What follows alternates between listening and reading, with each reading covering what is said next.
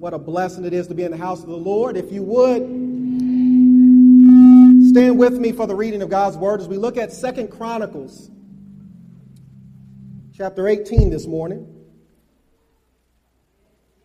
2 Chronicles, chapter 18. It's in the Old Testament, following 1 Kings and 2 Kings.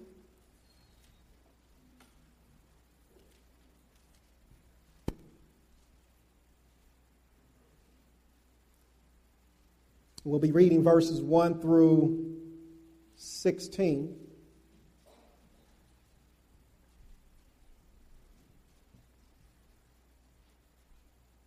And the word of the Lord reads, "Now Jehoshaphat had great riches and honor, and he made a marriage alliance with Ahab.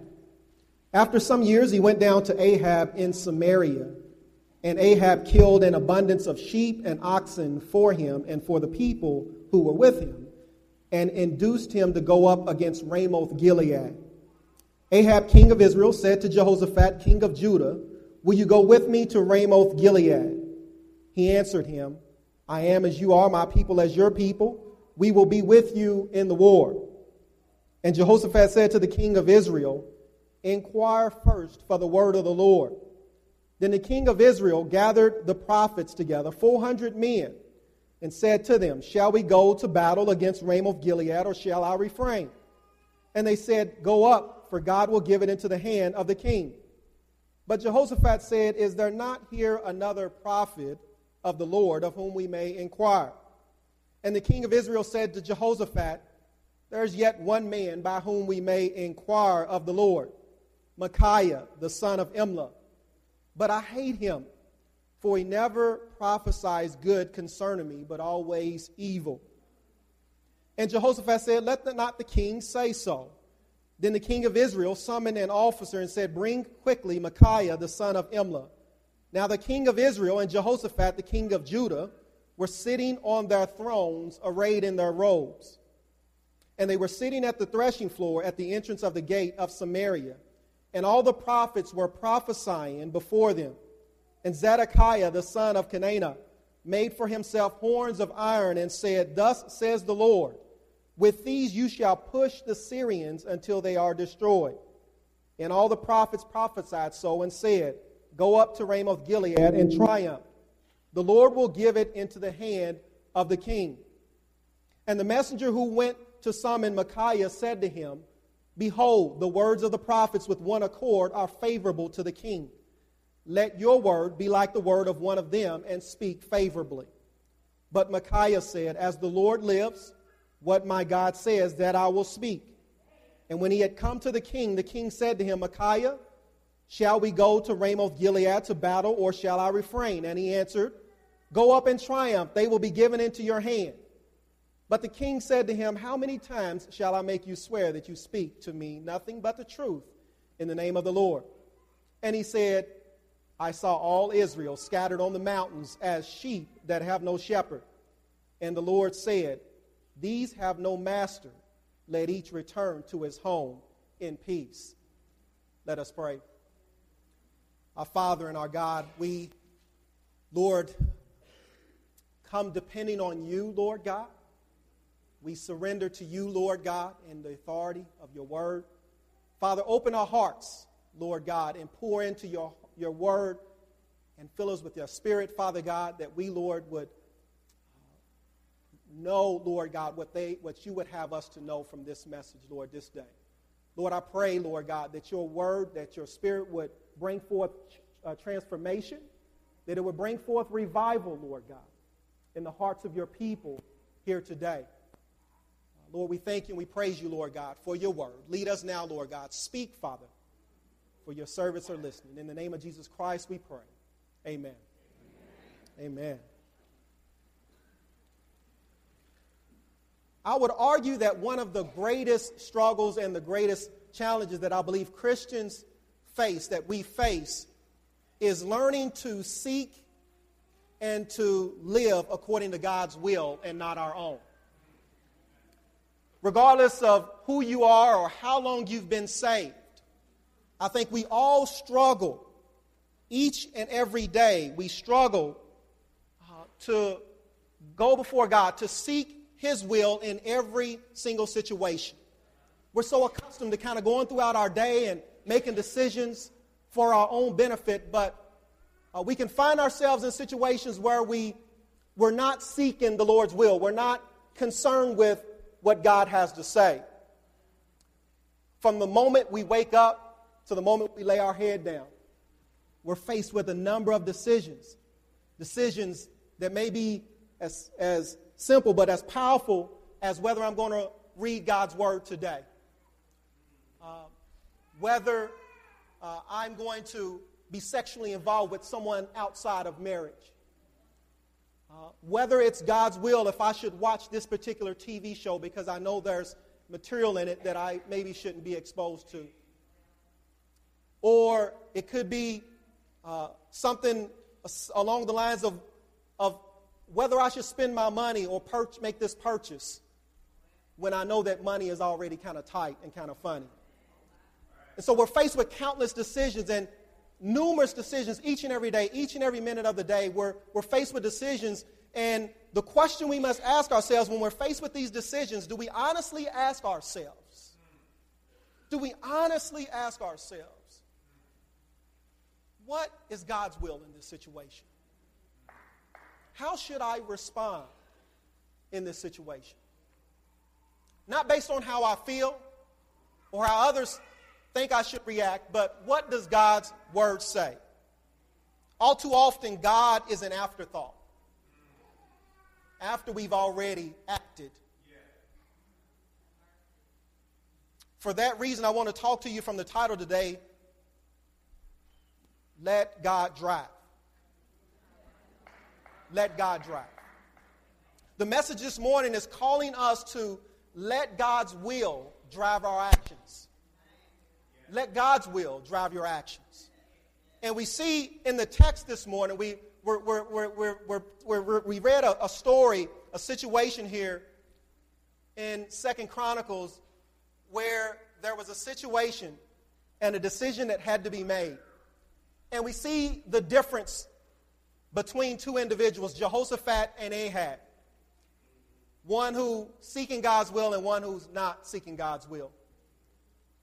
And we have to come to, I pray that we see and understand that seeking God's will in situations helps to see who it is we trust and who it is we believe. Are we truly the Lord's? And is He master and Lord of our life? If we continue to go through our days, living life under our own will and doing what we want to do, then eventually it's going to lead to destruction. Inevitably, it's going to lead to destruction. And I'm not just talking about destruction and the consequences that we face in this life, but also the consequences that we face in the life after.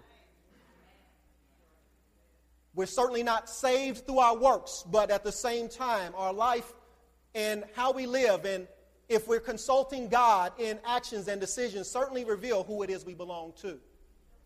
And we see this in this particular text. There are three things that this text reveals to us that we need to do if we're going to let God's will drive our actions.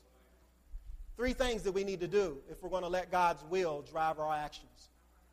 So that before we act, we begin to train and discipline ourselves to question, God, what is it you would have me to do in this situation? And the first thing that we see in this text, one of the first things, if we're going to let God's will drive our actions, we have to check our peer pressure. You got to check your peer pressure. If you're going to let God's will drive your actions, we got to check our peer pressure. And we see peer pressure in this particular situation between Jehoshaphat and Ahab. In verse 1, it says, now Jehoshaphat, it says that he had great riches and honor, and he made a marriage alliance with Ahab. And in some years he went down to Ahab in Samaria, and Ahab killed an abundance of sheep and oxen and for the people who were with him, and induced him to go up against him to Ramoth Gilead. So we have a situation here where Jehoshaphat and Ahab come together under a marriage alliance. It's an alliance in which Jehoshaphat's son marries Ahab's daughter. And it's an alliance that is not just them becoming family, but it's also business. And it's one in which is outside of the will of God, because God reveals to us in 2 Chronicles 19 of how he rebukes Jehoshaphat for entering into an alliance with one who does not love the Lord. And this alliance, we see that Jehoshaphat and Ahab come together. Jehoshaphat is one of the very few good kings. One of the very few. When you look at the northern kingdom of Israel and the southern kingdom of Judah, all the kings that they had throughout the ages, there were only about 7 or 8 good kings. And Jehoshaphat was one of them. Ahab, on the other hand, happened to be one of the worst kings of Israel. Many of us know Ahab through his wife Jezebel.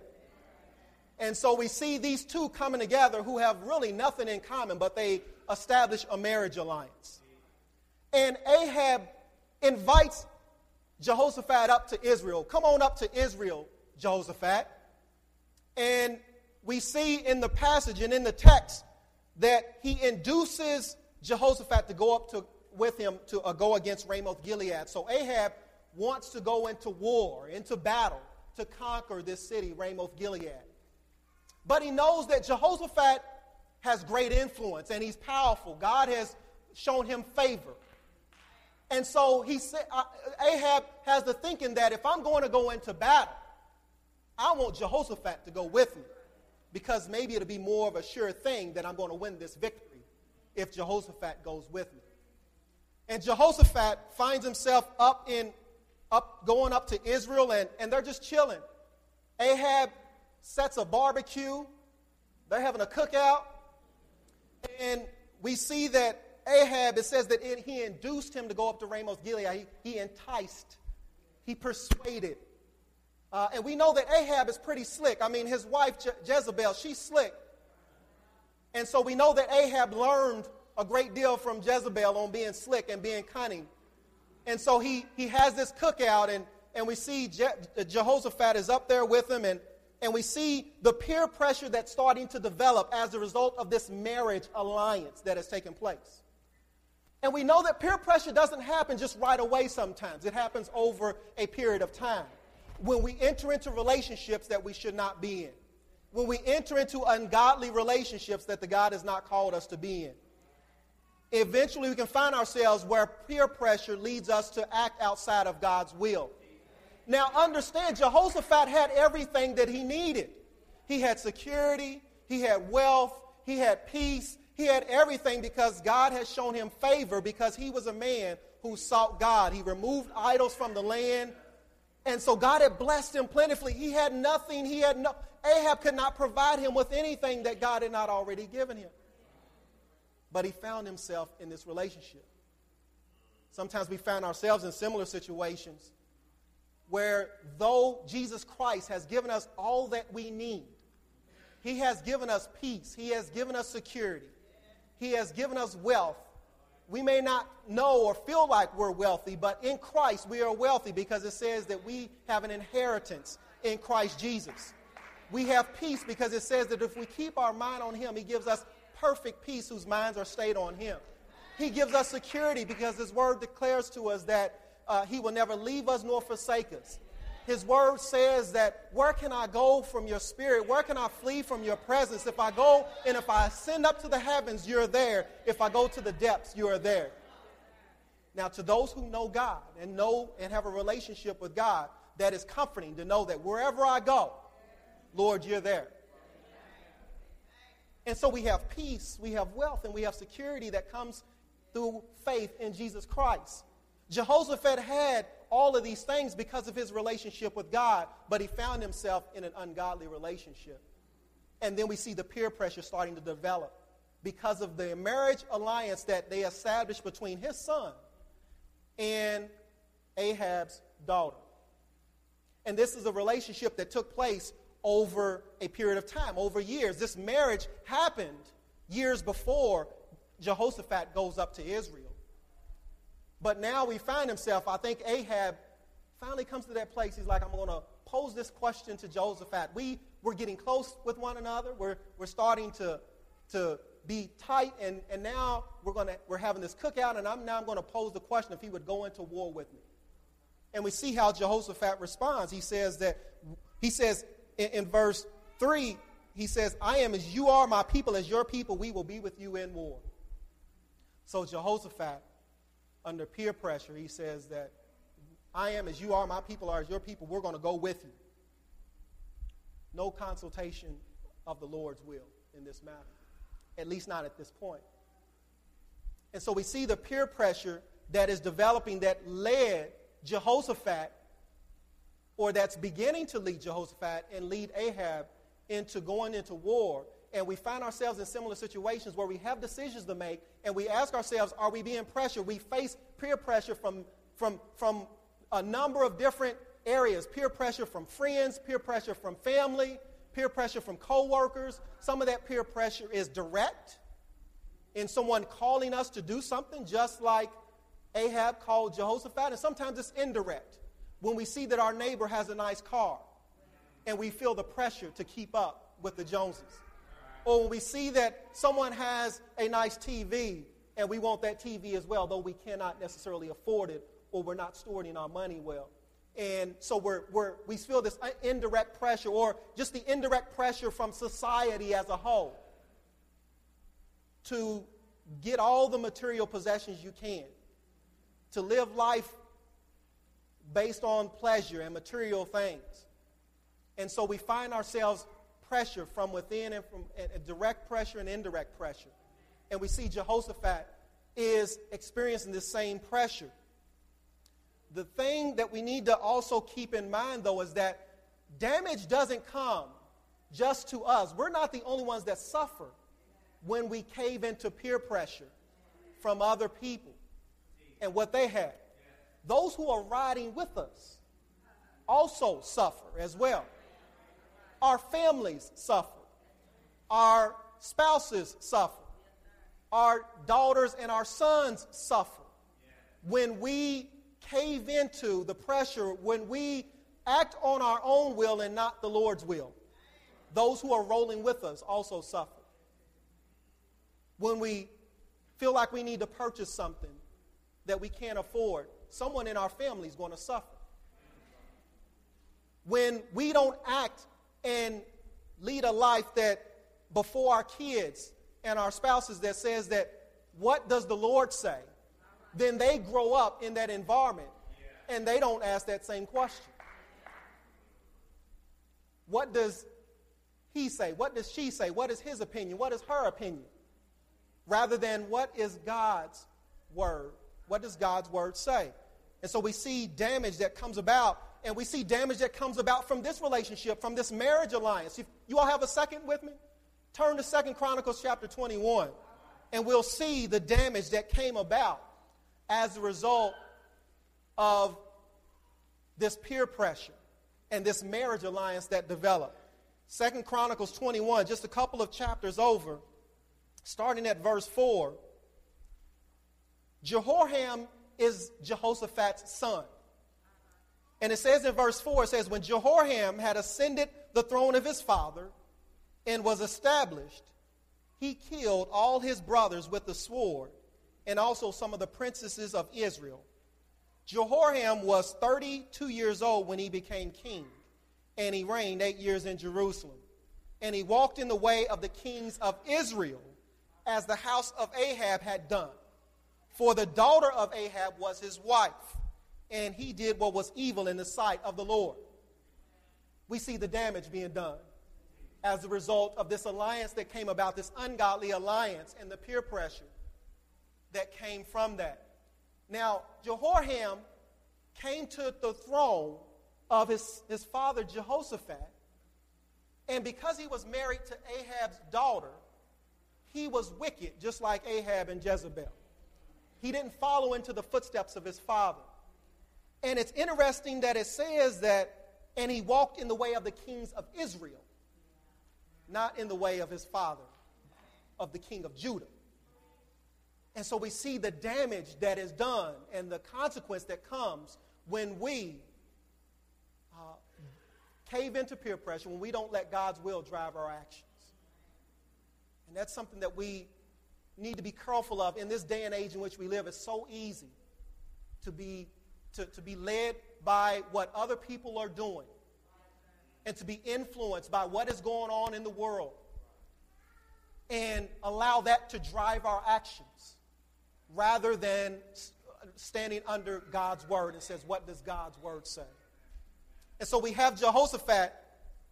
He needs to check his peer pressure. There are two ways that we check our peer pressure. One is through faith. Check our peer pressure through faith by trusting in the Lord.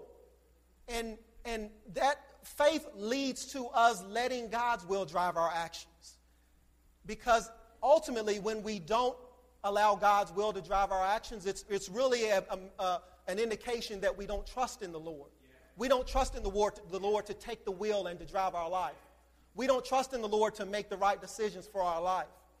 We don't trust in God's word in being inerrant and infallible and true. And so we take matters into our own hands. But if we're going to check peer pressure, just like a gauge that checks the pressure of a tire, you need faith to check your peer pressure and ask yourself, am I trusting in the Lord in this situation? Secondly, not only do we need faith to check peer pressure, but we also need fellowship.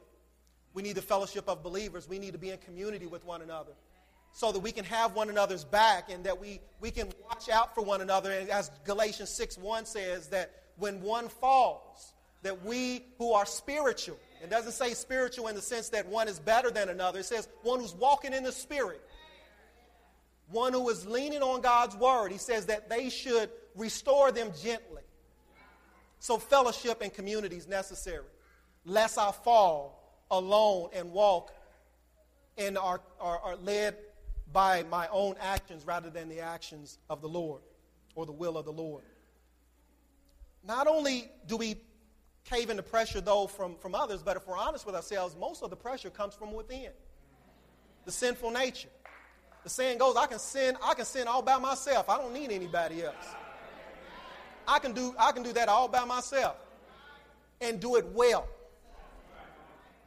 And so we have this pressure, this person, this nature within us, this sinful nature that just continues to try to lead us and edge us on to do our own thing, not to listen to the Lord. Because we feel this way, this is how I'm going to act. Because it seems good, this is how I'm going to go. Because I want this, this is what I'm going to do.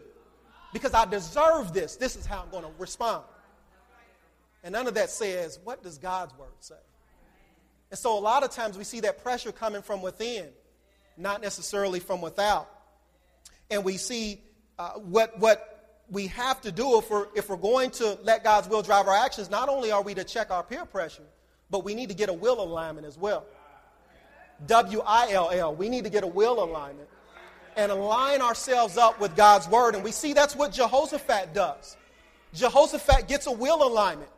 He says that I am as you are, my people as your people. But then we see in verse 4, he said to the king of Israel, he says, inquire first for the word of the Lord. Now I like that, what Jehoshaphat did. He entered into an ungodly relationship, but he says that I am as you are. We can go with you, Ahab. We're going to roll with you. But he says first, inquire the word of the Lord. And that's not what Ahab really wanted to hear. And so we see Jehoshaphat getting a will alignment. He's like, okay, it seems good. Ahab, it seems like I think we'll be victorious. And we can take this place. I know we can do it. So it's not a matter of whether we have the might to do it. But he says, first of all, let's see what the Lord's will is for this situation. So I'm not going to do it just because I can or because it seems good. But I want to see if this is what the Lord says.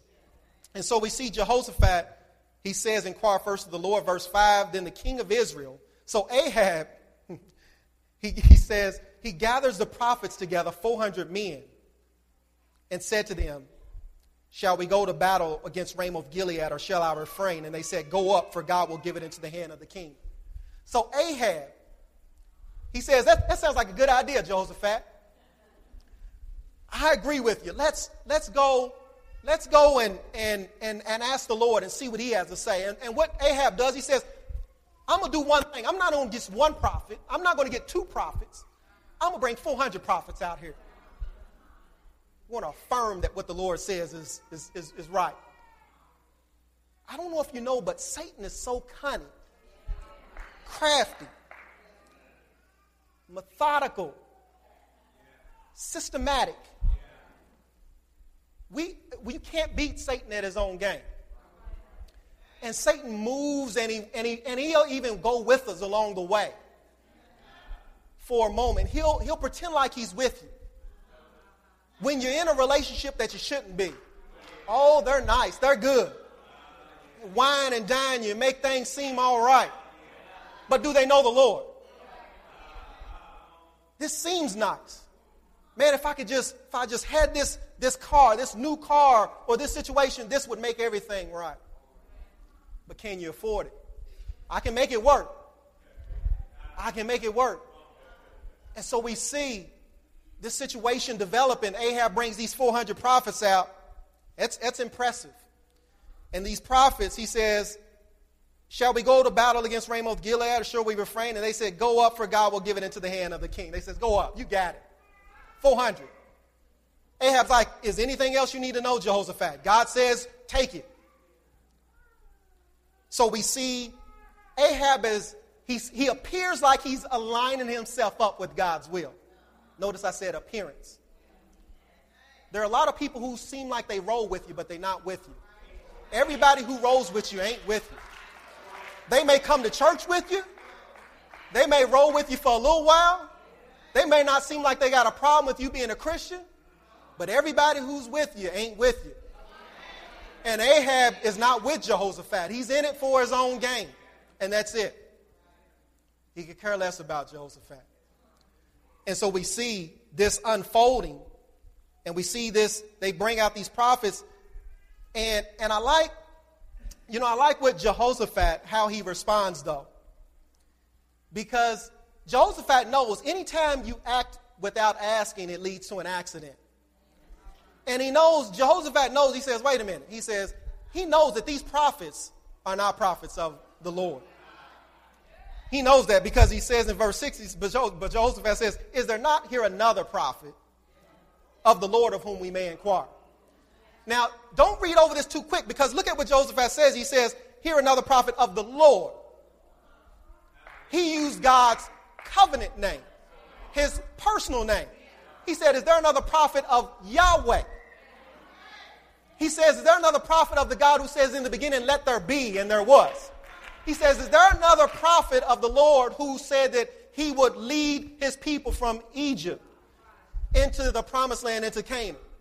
He said, is there another prophet of the Lord, Yahweh, the God of Abraham, Isaac, and Jacob? He says, is there a prophet of that God? Many people throw around the word God, but you better check to make sure they're serving the same God that you serve. Because everybody who says God is not with God. People make a doorknob God. They'll make anything God.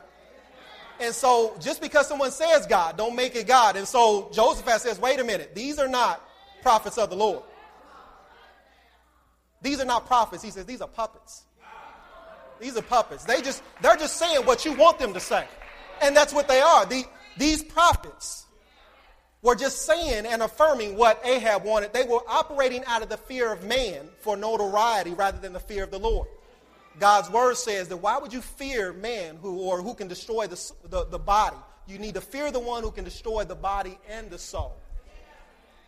So these prophets, they fear Ahab, so they're telling Ahab what he wants to hear, but Jehoshaphat ain't going for it. He says, I want to hear from a prophet who knows the Lord, who's walking with the Lord. I want to hear from the prophet of Yahweh. And, it's kind of interesting. I love Ahab's response. Not because it sounds good, but because it's honest. This is probably the most honest thing he says. Because in verse 7, we get to the meat of it. He says, and the king of Israel said to Jehoshaphat, he says, yeah, ain't these 400 prophets enough, basically? He said, but he says, yet there is one. There is one, and he doesn't even call him a prophet. He says, there is one man by whom we may inquire of the Lord, Micaiah, the son of Imlah. And then he says, but I hate him. He's just being honest. He said, Jehoshaphat, I'm just telling you the truth. I hate him. And he tells us why. He says, for he never prophesies good concerning me, but always evil. And the truth of the matter is, a lot of us feel that way, but we won't say it. We feel that way, but we won't say it because God's word maybe hinders us or stops us from doing what we want to do. And so Ahab's just being real. He says, I hate him because he says he doesn't let me do what I want to do. Every time I talk about doing something, he says, the Lord says that you shouldn't do that. Or every time I talk about doing this, he's saying, the Lord doesn't want me to go this route or whatever the case may be. He says, I hate him. That's why I locked him up. So I don't even have to hear from him. That's how some of our Bibles are, on the shelf or whatever the case may be. We don't want to listen to it. We'll bring it on Sunday morning, but that's about it. I don't want to hear about the word of God. On Sunday morning, that's all I can handle. But are we consulting God's word in every situation? Is God Lord of our life, over our money, over our relationships, in how we respond to one another? Are we responding based on how we feel, based on peer pressure, or are we responding based on how God says we should respond? Are we living in that way? And so Ahab is just saying that I hate him. And he tells him to go bring him out. Go bring Micaiah out. And we see Jehoshaphat just constantly aligning himself up with God's will. And that's what we need to do as well. If we're going to align ourselves up with God's will, we have to stay in his word. We have to go to his word and know that his word is infallible and that it is inerrant. Meaning that there's nothing false in it. There's no falsehood. It's all true. It's right. It's good. It's not out of date. Like I said before, it's old. It's old like a Cadillac, but it's still in style. It's still in style. It still is relevant. It still is practical today. And so Jehoshaphat is lining up with his will, but Ahab is not. And we need to ask ourselves, where am I at in this picture? Do I go to God's word? Do I seek to know what God's will is? Am I aligning myself up with God's will, or am I looking to go to God's word to justify what is it I want to do? Even if it means taking it out of context. And I'm proof texting God's word by plucking out what I want it to say. We got many puppets today in the world. Just because they dress like a prophet, just because they dress like a messenger of the Lord, and because they act like a messenger of the Lord, don't make them a messenger of the Lord. You know when someone is speaking for the word of the Lord when they say, this is what God's word says. This is not my opinion. I'm not trying to do gymnastics around what God says. I'm just telling you what God's word says.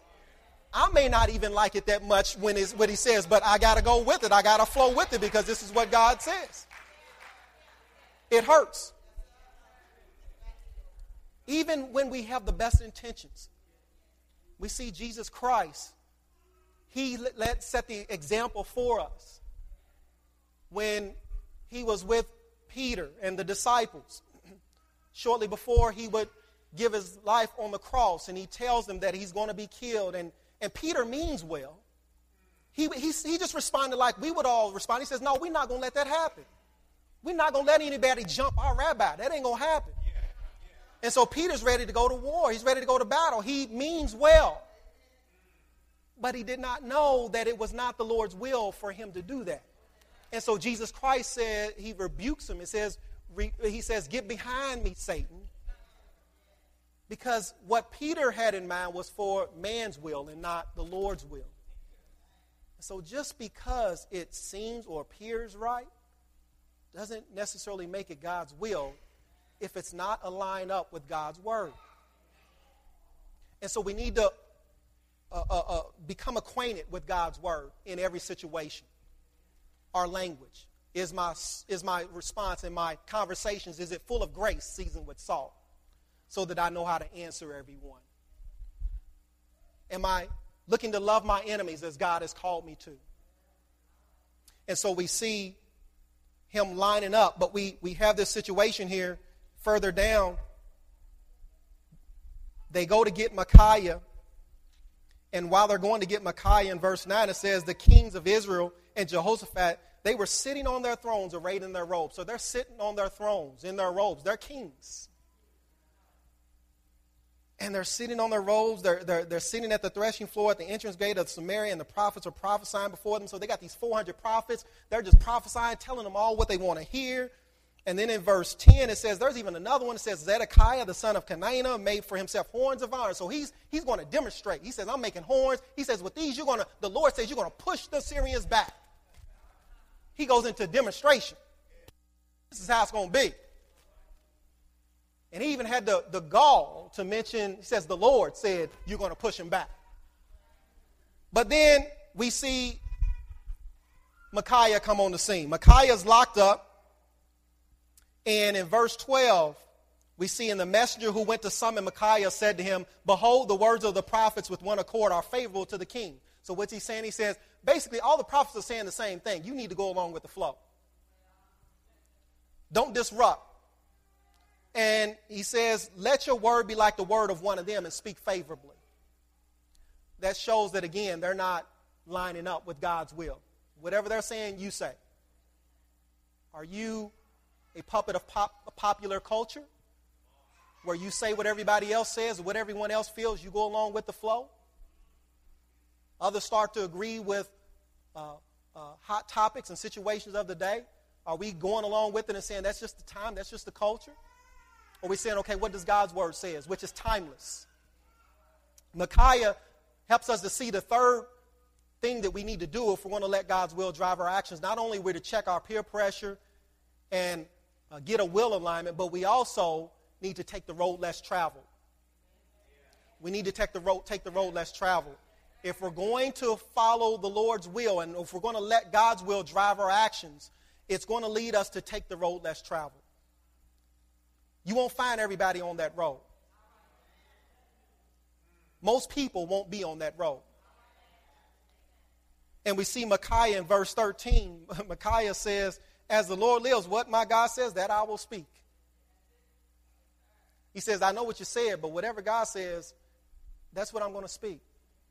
Regardless of the consequences. Micaiah had been in prison for who knows how long. And he could be thrown back in. He could have just have easily said, okay, I'm going to go with it. I'm getting tired of jail. I've done my time. The Lord understands. The Lord will forgive me. I'm good. The Lord knows my heart. No, he doesn't say that. Whatever the Lord says, that which I must speak. And he says, as the Lord lives, what my God says, that I will speak. In verse 14, and when he came to the king said to him, he says, Micaiah, Ahab says, Micaiah, shall we go to Ramoth Gilead to battle, or shall I refrain? And he answered, go up in triumph. They will be given into your hand. He came with an answer that he wasn't expecting, but it was from the Lord. Ahab was expecting for something different, and Ahab was expecting something different because he knew Micaiah. He knew. He had a track record. He knew that he wasn't just to tell him what he wanted to hear. And so he goes on and he says that, but the king said to him, how many times shall I make you swear that you speak to me nothing but the truth in the name of the Lord? And in verse 16, Micaiah says, I saw all Israel scattered on the mountains as sheep that have no shepherd. And the Lord said, these have no master. Let each return to his home in peace. So Micaiah is basically saying, when he says that I saw all of Israel on the mountains as sheep that have no shepherd, he says that the shepherd, you Ahab, you're going to be killed. You won't make it through this war. And all the sheep are going to be like sheep on a mountain. They're going to be scattered. They won't have a shepherd. So he's telling them the truth. And that's what Ahab doesn't like. But I like what Micaiah traveled down that narrow road. And that narrow road, if we're going to take the road less traveled, it's a narrow road. Not everyone finds it, it says. It's a hard way. It's not an easy way. The easy way is to go along with everyone else. The easy way is to not want to face ridicule or whatever the case may be as a result of standing with God's word or facing the consequences when others don't agree with what you're declaring in the name of the Lord. And Micaiah here, we see him. He's just given God's word to the people. In spite of what everyone else is saying, he's taken the road less traveled. Now, let us not be confused. The road less traveled is not a list of do's and don'ts. The road less traveled is a person, and his name is Jesus Christ. Once we put our faith in Jesus Christ, he leads us down that narrow road, and the road that many people don't find because they want to drive themselves. They want to drive their own actions. He says that if anyone would come after me, they have to deny themselves and take up their cross daily and follow me. He says you must deny yourself. And see, Jesus Christ, he gives us the perfect example of what it looks like to take this road less traveled. Because Jesus Christ himself found himself challenged with being obedient to the Father's will. He had went through ministry for 3 years, lived a perfect life, a life without sin, a life without error, pouring into the disciples each day, healing people, performing miracles, demonstrating that he is the Son of God. And then he finds himself in the Mount of Olives, in the Garden of Gethsemane, on one evening. One late night, he finds himself there, and the disciples are with him. And the agony and the strain of what was to come